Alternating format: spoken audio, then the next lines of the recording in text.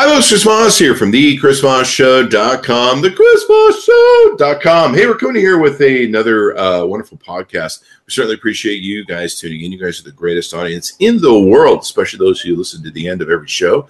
And we certainly appreciate you. Be sure to refer the show to your friends, neighbors, dogs, cats, pool boys, mistresses. Get them all listening to the show because God knows we need more listeners. And, you know, it doesn't hurt. Really, when it comes down to it, won't hurt a bit. You won't have to go to the hospital or anything, trust me.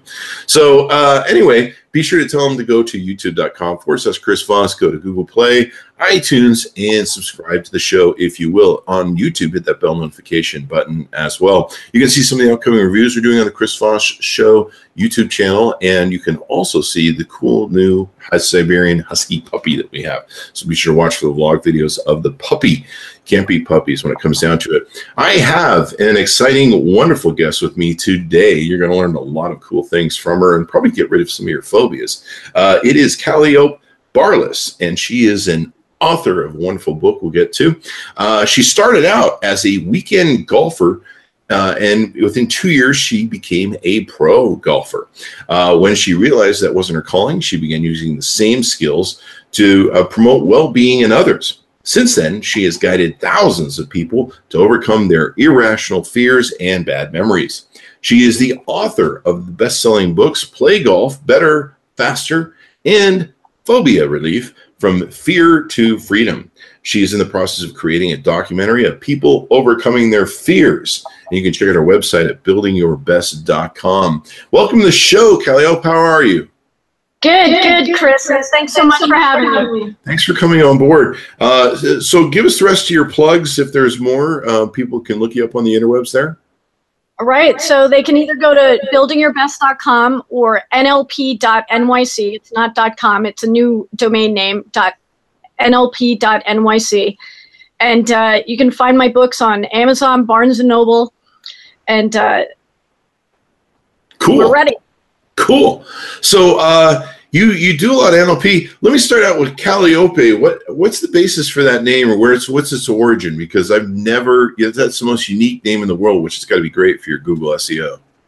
That's right. And in fact, I'm one of the few Kalliopes that ever shows up. It's just me and the organ in the center of a merry-go-round. I wish it was that way with me in competition for name recognition in Google SEO. So you wrote this book. You deal with phobias. I was just watching one of your videos earlier about you being in Times Square and helping people with their phobias just right on the spot and stuff like that. Let's talk about you and what got you into this. Well, I was playing golf many years ago professionally, and when I realized that wasn't my calling, that my life was worth more than just chasing around a little ball around a golf course, I started using the same skills that my coach used with me to get me to a pro level, because he didn't teach me anything about skills or mechanics, but instead he taught me how to aim my brain. So it was literally seeing the ball fly to where I wanted it to go, seeing it land on the green, roll into the hole, hear the sound of the club face striking through the ball, and feeling how light you feel when you play the game and you hit the sweet spot. And so within the first 6 months of playing, I got like 6 holes in one. Because, wow. Yeah, it was pretty cool. Everybody else was saying, just hit 4 feet around the hole because you're not going to get it in anyway. Wow. So it was basically setting a destination, seeing it, hearing it, and feeling it. So it wasn't just about visualization, but it was about a full sensory experience. Yeah, a lot of golf is muscle memory, I think, really, when it comes down to it, right? Well, and really, ideally, the memory starts in the brain, because the brain connects to everything inside your body. And so when you remember the shot, your muscles know what to do. And so, so it's basically remembering the good shots, and if they didn't go so well, to actually look at the shot and intuitively think of what could have gone wrong so that you can do it better in your mind, amplify that, so that next time you have the same situation, you can do more of that. We used to have this saying when I used to golf where whenever you did a perfect shot, we'd always say, remember what you did wrong. Right. Well, and you know, I'm not sure how that helps to lower your score. That's probably the opposite of what you're supposed to do, but That's right. That's right. So, we used to joke about that. Yeah, yeah, and you know, joking around about it is one thing, but to because what happens is the brain is only going to do what it thinks. It doesn't know the difference between what it sees, what it imagines, and what it does. It's all like perceived as the same. So if you tell someone, you know, don't get the ball into the water, well, they don't hear the word don't, and they'll only see the ball go into the water. Yeah. So the brain will only tell it to. Yeah. I mean, what you focus on is what you get. There's some really simple principles that go into our brains, and they're kind of like little R2D2 machines that it's like, what did you want us to do? Okay, we'll do that if that's what you want. That's right. It's like a GPS. If you put in an address, it'll take you to the exact address. But if you were to put in somewhere, who knows where it would go? Yeah. And so in your book, you deal with NLP, and you deal with, I guess, phobias and stuff like that. You've helped a lot of people with phobias. I was watching the video of you talking about a gal who had a phobia of clowns, which I guess a lot of people do. I still have never been able to put those two together. I grew up with a very wonderful memory of clowns, and then later I saw those It movies. I suppose if I'd seen the It movies first, I would be like, I would be afraid of clowns because that was scary. But I just, some people just are inherently, I guess, afraid of them or something. And so you were talking about how a gal was walking down the street and with her baby in a stroller, and she saw a clown, and she literally ran off and abandoned the baby. She was so locked into fear. Yeah. Yeah, and that's about the worst case scenario I've ever heard of, and I think you hit it spot on. Yeah. That for her too, it was the It movie, and because it left such an impression on her mind, it was a great big picture that remained big as she grew up into an adult. And so when I had her shrink down the size, and I made her think, I was like, you know, think about it. This guy has like some of the worst makeup ever. How could you fear anything quite like that? Yeah. Like most times I have pity for them. Like, seriously, this is what your high school guidance counselor told you to do? Right. Yeah. You need to go back and talk to them because you got screwed. Yeah. Yeah. So, you know, it's really like when people fear anything, it's usually a great big picture inside of their mind about it. Like when I was golfing, I'd create great big pictures of the target. But when something makes people fear unreasonably, I have them shrink it down. And then build in a better response of how they'd rather be. So this lady ended up being able to hang out with her kids at the circus, have a good time dressing up like a clown for Halloween. So she ended up getting over it, and it took us like 20 minutes to do. Wow. And you can overcome your fears and phobias that quickly. I have phobias of phobias. Can you fix that? I'm afraid of all fear. Well, and fear, but fear itself. And I can scare the fear out of you, I'm sure. Well, I don't know. I think I have a phobia of Donald Trump. Every morning I wake up and I see giant orange hair, and maybe it's the size of it that's scaring me. I need to shrink it down or something like that. Shrink it down. Shrink down the hair. You know, it's like the beautiful thing about our American policy in government is that it's only going to last 4 years, and if the worst, 8 years.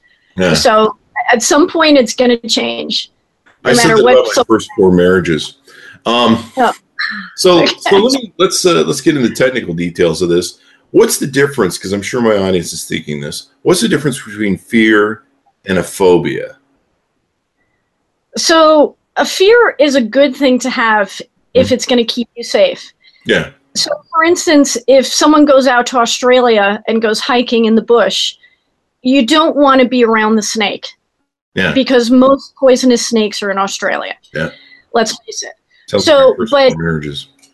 God. what that means. Poison.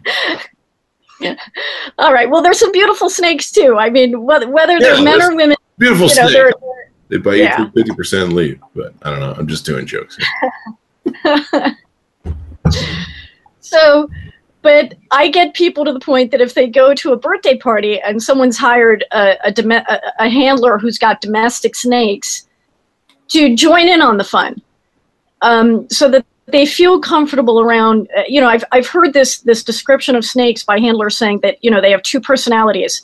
They either just want to hide from you or they want to be pet like a dog, My first 4 marriages. Well, I hope the next one is a lot better for you. I'm out of money now, so I'm sure there won't be more. I'm just kidding. Oh. So that's a fear. If I have a fear of like, okay, I need to be careful. Like I have to worry with my dogs about ticks or fleas, and I have to check them every now and then. And yeah, I don't like those. And I kind of have a fear of them. I have a fear of terrorists. I don't want to ever be blown up or shot. So what's the difference when we move from a fear to a phobia? So a phobia is one that's really unreasonable and irrational, and that just holds you back from doing the things that you want to do. Mm-hmm. So in the case of this lady who had a fear of clowns, she never went to the circus with her kids. She wouldn't allow her kids to dress up like clowns for Halloween. I mean, just imagine being afraid of your own kid just because he's dressed up like a clown. It's totally irrational. That child is never going to cause her any harm. Yeah. So it's when these fears really just prevent us from living the life we deserve. And that's wasting a whole lot of time instead of doing the sorts of things that are really important. Because, people who fear, if they spend 10 minutes a day, that's upsetting, because then that turns into thousands of hours into a lifetime. And when you think about what you can be doing instead, like having a good time with your family, walking your dog, just smiling at people randomly, and just enjoying every moment for no reason at all, mm-hmm. then life just becomes better. Yeah. And phobias can become very paralyzing because we tend to repeat them and focus on them and spend a lot of time dwelling on them. They become all-consuming when it comes down to it, and very crippling, right? Yes, absolutely. In fact, I've seen people crippled by fear, where they just can't even get up from their seat inside their house because they think that if they move, someone's going to see them from outside and want to do something. And it just gets ridiculous. And when I get people to start laughing about it on some level, then they're open to the change. Wow. That's an interesting sign.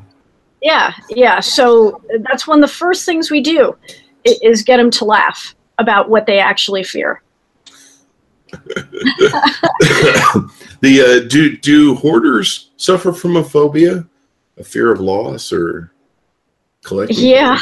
Well, it's the hoarders who.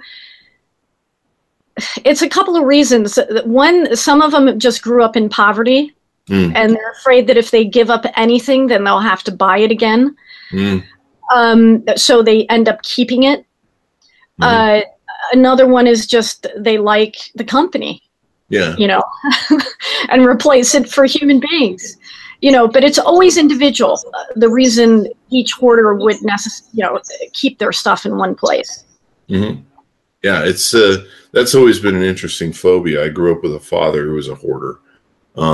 And he would collect just all sorts of junk. And we'd always tell him, we'd be driving along. We grew up poor, but we would drive along and he'd see like a ski sticking out of a trash can. He'd be like, "Hey, go grab that ski." And we're like, "Dad, there's only one. You need like the pair." And he's like, We'll find the other pair eventually in one of the garbages." He was such a collector and hoarder of stuff. And he literally filled our garage and our back shed with just junk that he'd never used, but he collected. And so hoarding, and my sister became a hoarder as well. I got really acquainted with the hoarding element. I've seen fear and phobias be really crippling. People who suffer from like anxiety you know, and I know with anxiety, they repeat and circulate their fear or what they're feeling. Is that a phobia with people that are having high anxiety and stuff? Well, when they feel the fear, they tend to feel the anxiety. And what really anxiety is they keep breathing in and breathing in and breathing in, but never breathe out, so that there's nowhere for the air to keep containing itself. They keep going, you know, this sort of thing. And so if you get someone who's anxious, if you just start telling them to breathe in and breathe out rhythmically, well, they can't be anxious anymore, and they'll just begin to soften. Yeah. And that's really the point where you can get them to the point where you can knock some sense into them. Yeah. I went years ago, I had really bad ADD and ADHD pretty much all my life, but it really peaked when I started our first two businesses. I remember going to the psychologist and saying, you know, I'm thinking about all this stuff and it's driving me mad. And he says, you know, you're probably thinking about the same thing every day at the same time.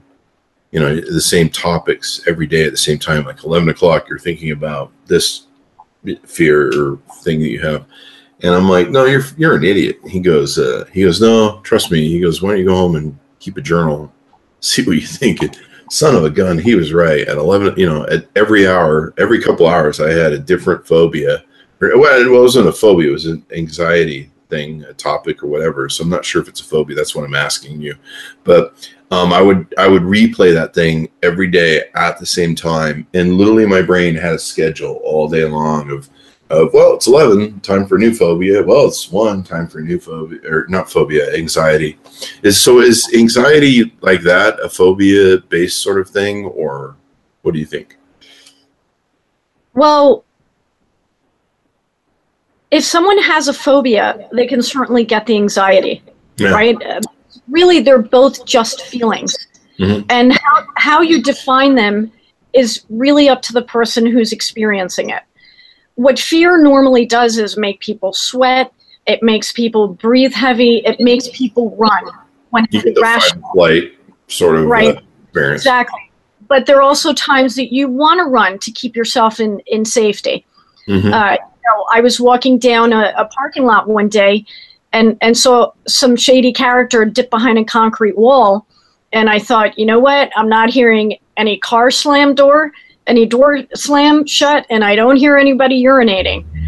So, you know, I better just turn around and run the other way.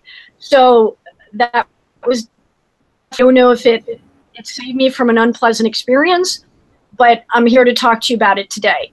So, yeah. So, and an anxiety can, you know, that's just an uncomfortable feeling that really can be created by anything, not just fear.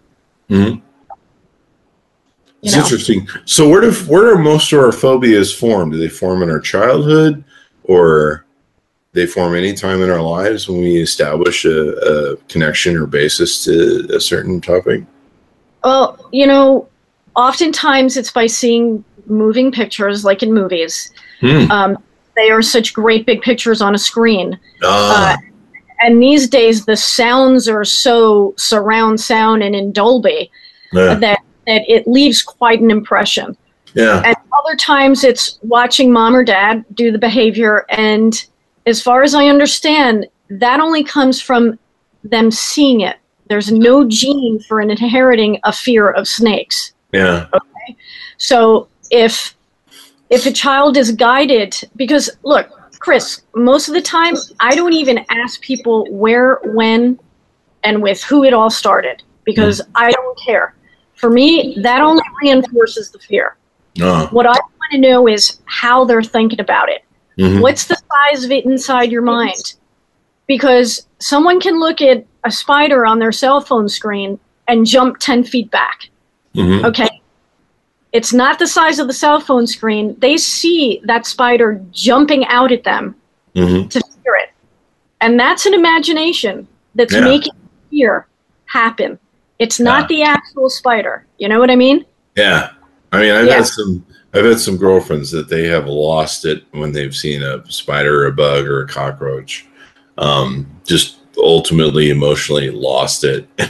You're just like, I mean, I understand, you're upset about it, but the point that the fear becomes crippling is not good. Yeah. And you know what? It's one of the most popular fears here in New York City, the cockroach. And it's like whenever I ask someone how big the cockroach is, they say it's the size of a football. And I'm like, wow, I have never seen a cockroach the size of a football, but that's how big it is inside their mind. And so it's an Australian freaking cockroach. That's right. And, God forbid it flies even. But size of a football, chew off your leg or something in your sleep. Exactly. And I have them remembered that all you need is a pair of stilettos with a pointy tip, and you just corn them and smash them, and that's the end of it. Yeah. I just burn them with fire. I just burn the whole house down, and then I don't have to do it anymore. Well, no more cockroaches. Kill it with fire. I can see what you mean in like movies. And I remember as a child, I went and saw the movie Jaws when that was in the 70s when it came out.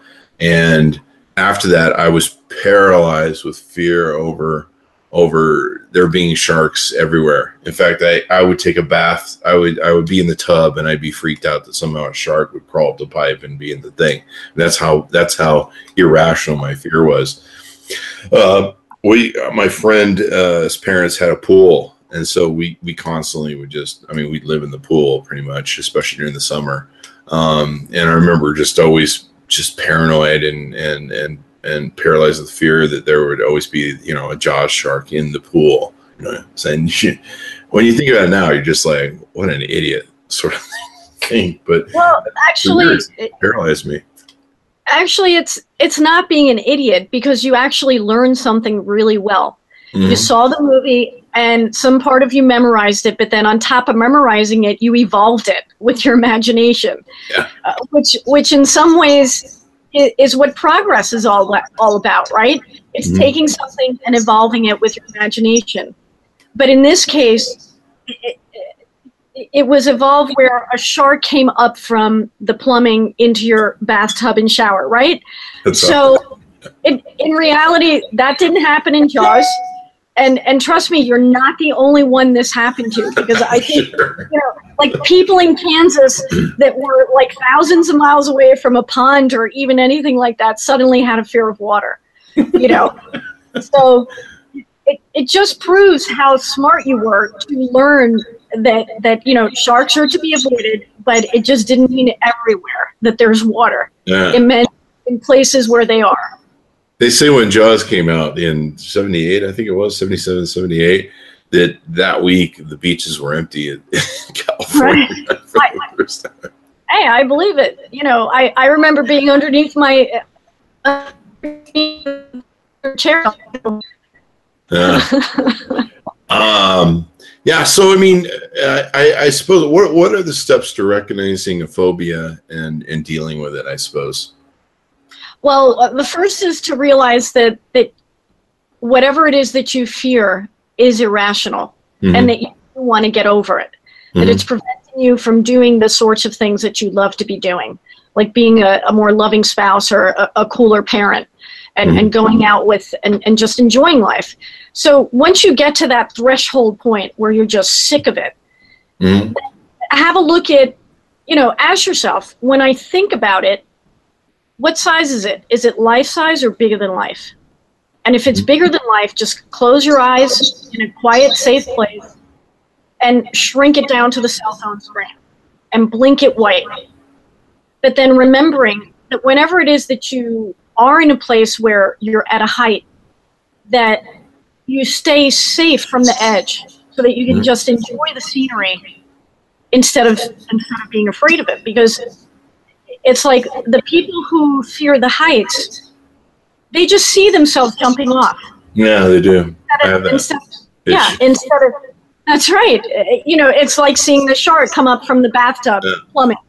It's the imagination running wild. So when I have them think about feeling comfortable around what they fear. It sets a direction. It makes the change progressive.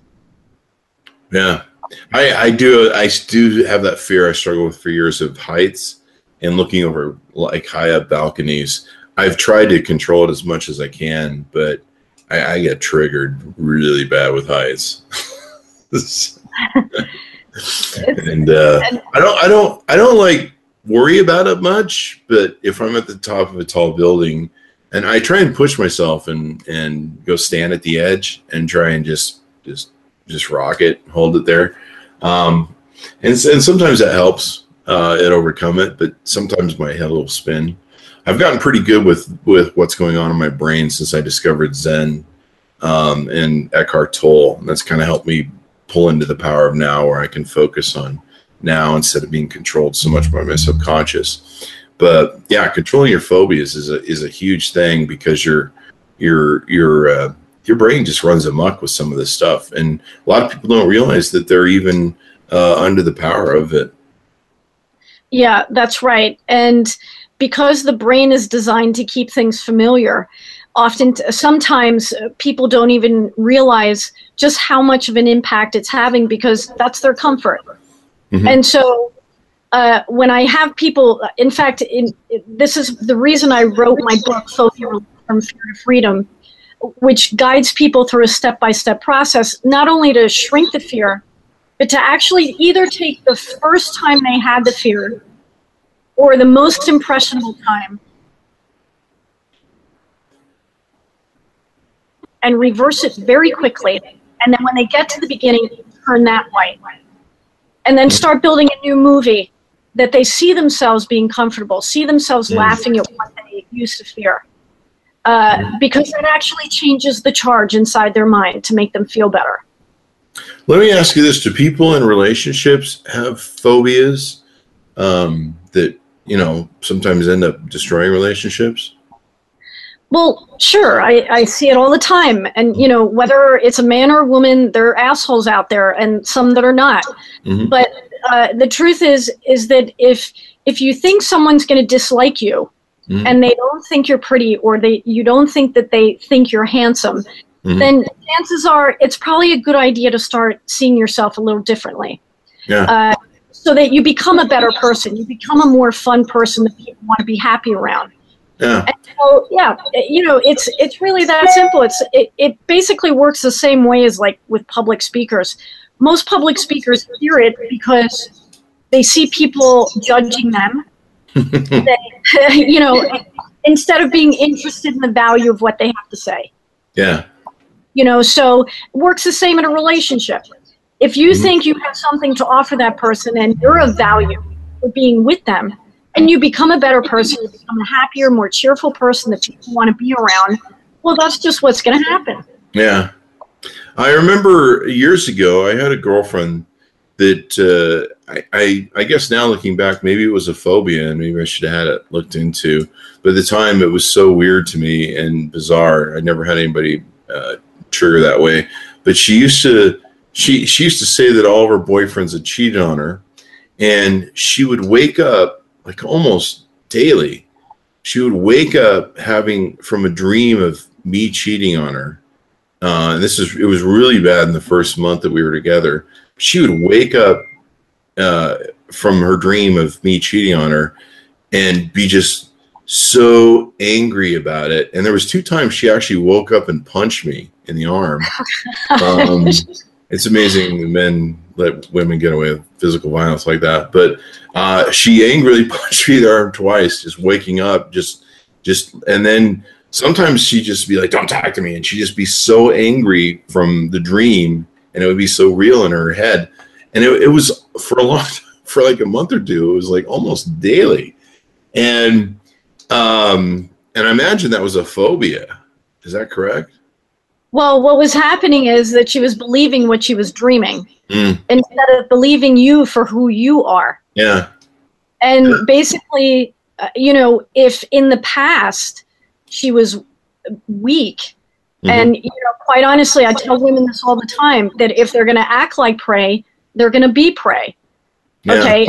But if instead what she was doing is believing what she was imagining instead of truly being with you and for who you are. Yeah. And she was instead living in the past, which I tell people all the time, the past is over. Yep. And all you have is now, and whatever decision you make now determines your future. Yeah. So that, had she been a lot kinder to you and say, I've got this problem, I keep imagining this crazy shit going on inside my head, I'm so sorry, but isn't that really funny? And you would have turned around and said something like, yeah, I would never do that. So let's get on with life and have a good time.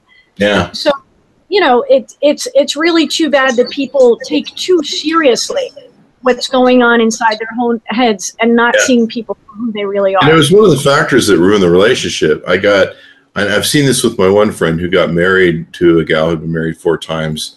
And she'd been cheating on so much that he couldn't even, if he glanced at a woman, it was hell to pay. But the girlfriend that I had, and his wife did the same thing. They literally drove us so crazy for a good year and a half, accusing us of cheating that you finally start going, I might as well just cheat, because as far as she's concerned, I'm a cheater. And, I'm just so sick of being accused of something I don't do that I just got to do it. And I wandered off and started a new relationship with somebody else. I cheated out of that relationship. And then she was all happy because she got the self-fulfilling prophecy of all my boyfriends cheat on me. And I'm like, you're really working that belief system way too hard, and you're driving people and actually self-prophesizing and self-fulfilling that thing you have. But yeah, it was interesting to me. It was really ruining to the relationship to be constantly having her, every morning it'd be ruined. She'd wake up just angry at me and like, don't talk to me. I'm like, I didn't do anything. Why? Yeah. Am I screwed? Yeah, sure. That's right. But that's an example of how crippling phobias can really destroy your life and of course bring self-fulfilling prophecy. People go, oh, I knew that was going to turn out bad. Well, you kind of helped it. That's right.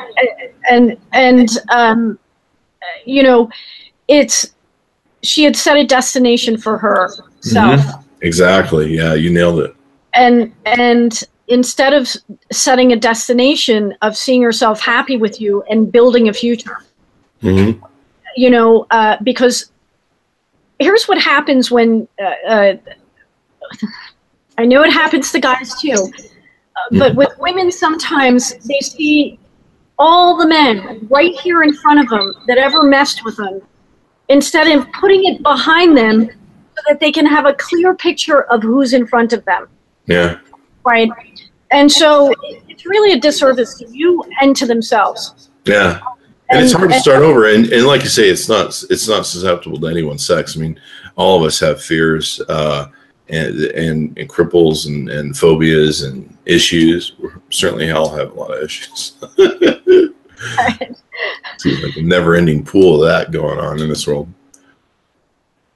Well, and you know what, Chris? I think to myself, my brother passed away many years ago, and I had the good fortune of being there for his last breath, which made me realize that, the currency of life are moments, and how you spend them is entirely up to you. Yeah. Because we just don't know how many we get. Yeah. And so to spend life, we always have a choice. Are we going to spend life being happy and kind to others, or are we going to spend life developing our issues? Yeah. So, and it's always a choice, and the decision can be made at any time to change who you are when you change how you think. Every day is extra. Every day is an extra day. I was complaining about when I turned 50, and some people put me in my place and said, there's a lot of people that would really love to be 50, but they'll never get to 50 because they're not here anymore. So probably you should just shut up and enjoy it.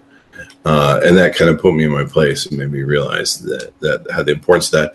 It's interesting to me. I thought over the years I'd overcome a lot of my fears, anxieties, and issues. Turned 50 and realized that I still had glaring problems with me and my life and my brain, how it was working. And it's a constant struggle through life to control this brain and to get it to do what you really want it to do in a positive sense that's going to improve the quality of your life as opposed to crippling you. And it's sad we don't teach more of these techniques in education when people are younger on how to use their brains. I mean, it's the last thing we teach people. I mean, I suppose we teach them a little bit of psychology, but so much of what we teach is just kind of theory of psychology and the variations of it. We don't really teach people, here's how you use your brain. And that would be a great class to take and have. Absolutely. I totally agree with you. And actually, eventually I'm going to have a foundation where I get this stuff into the school system, or if not into the school system, develop an after-school program that teaches kids how to make their brain a friendly place. Because by definition, a problem has a solution. And instead of thinking of problems as problems, they can be thought of as doorways into new realities. Because let's face it, any challenge, any problem is truly a challenge that we can grow from. And it's embracing that aspect of life so that whatever you do now, you know tomorrow will only be better. Yep. I suppose the one thing about phobia is sometimes people push them on each other or bully other people with them, and it becomes abusive and pushes people away. I know there's times where I've probably done that with my phobias, and sharing isn't fun when it comes to that sort of stuff. And it's interesting how we go through life and we kind of push our scars on other people or on situations that we get into, and that ends up ruining situations because we're not in control of what we're really doing, or not really seeing what we're doing. We're just kind of operating on autopilot. And it can really be damaging, especially across your life, into your relationships and business and personal, et cetera, et cetera. You know, Chris, I believe it's all about brain chemistry and what the brain is familiar with, what it feels. Because it's like the people who drink, when they stop drinking, suddenly they have to create a new social life for themselves because all of their friends drink. And now that they're not drinking, the friends are like, what do you mean you're not having a drink? You got to be kidding me. Like, come on, have one. You know, they want you to drink, people who drink. And so, you know, I have them build a new social life for themselves. You got to think about what you really want here. And so it comes the same with wanting people to be the same, that it's okay that people are different, and really we're unique to ourselves as we are our fingerprint. And that's just the way it is, and embracing someone for who they truly are, and learning from their stuff so that you can become a better person. And, you know, that's what it's really all about. And, you know, Chris, if there are times in life that you know, feeling bad is too familiar, I've been to nearly every comedy school here in New York City, and no one laughed. Not the people telling the jokes, not the audience. And I was like, okay, what kind of school is this? You know, why isn't anybody laughing? And the teacher said, well, that's because people look for the worst. And I said to her, well, you know what? I believe people are truly optimists because they want to be in love. They want to have a happy life. It's just that they're going towards what's familiar. And when you make a decision to break what you know so that you can start building in new feelings, new brain chemistry. Because, I mean, look, let's put it this way, Chris. Just for a moment, just think of a happy time in your life where you felt exquisite. I'm just not sure I had any happy times in my life. Oh, good. Hey, but you're laughing now. Yeah, remember when I was drinking. Yeah. Hey, but you're laughing now and you're not drinking, and you're sharing some good news with your audience here.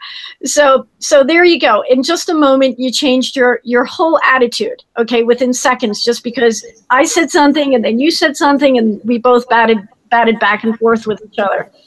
And so, which proves that you can change how you feel at any given moment.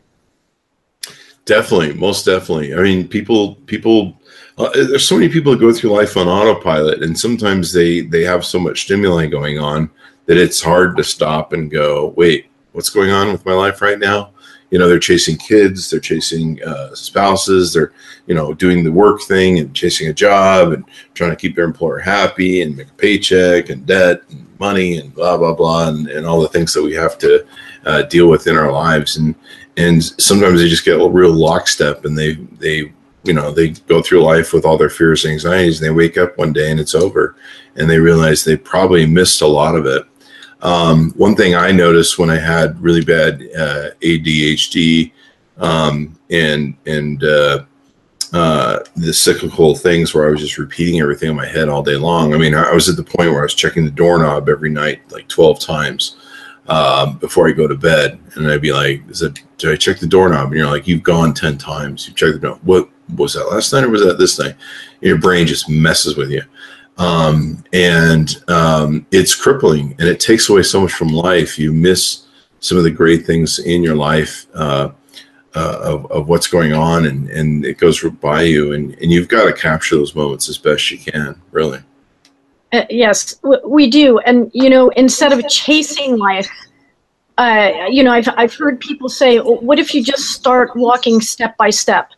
Mm-hmm. and embracing all angles by which you see? Because let's put it this way, we were beautifully designed to put one foot in front of the other so that we could develop a pace step by step.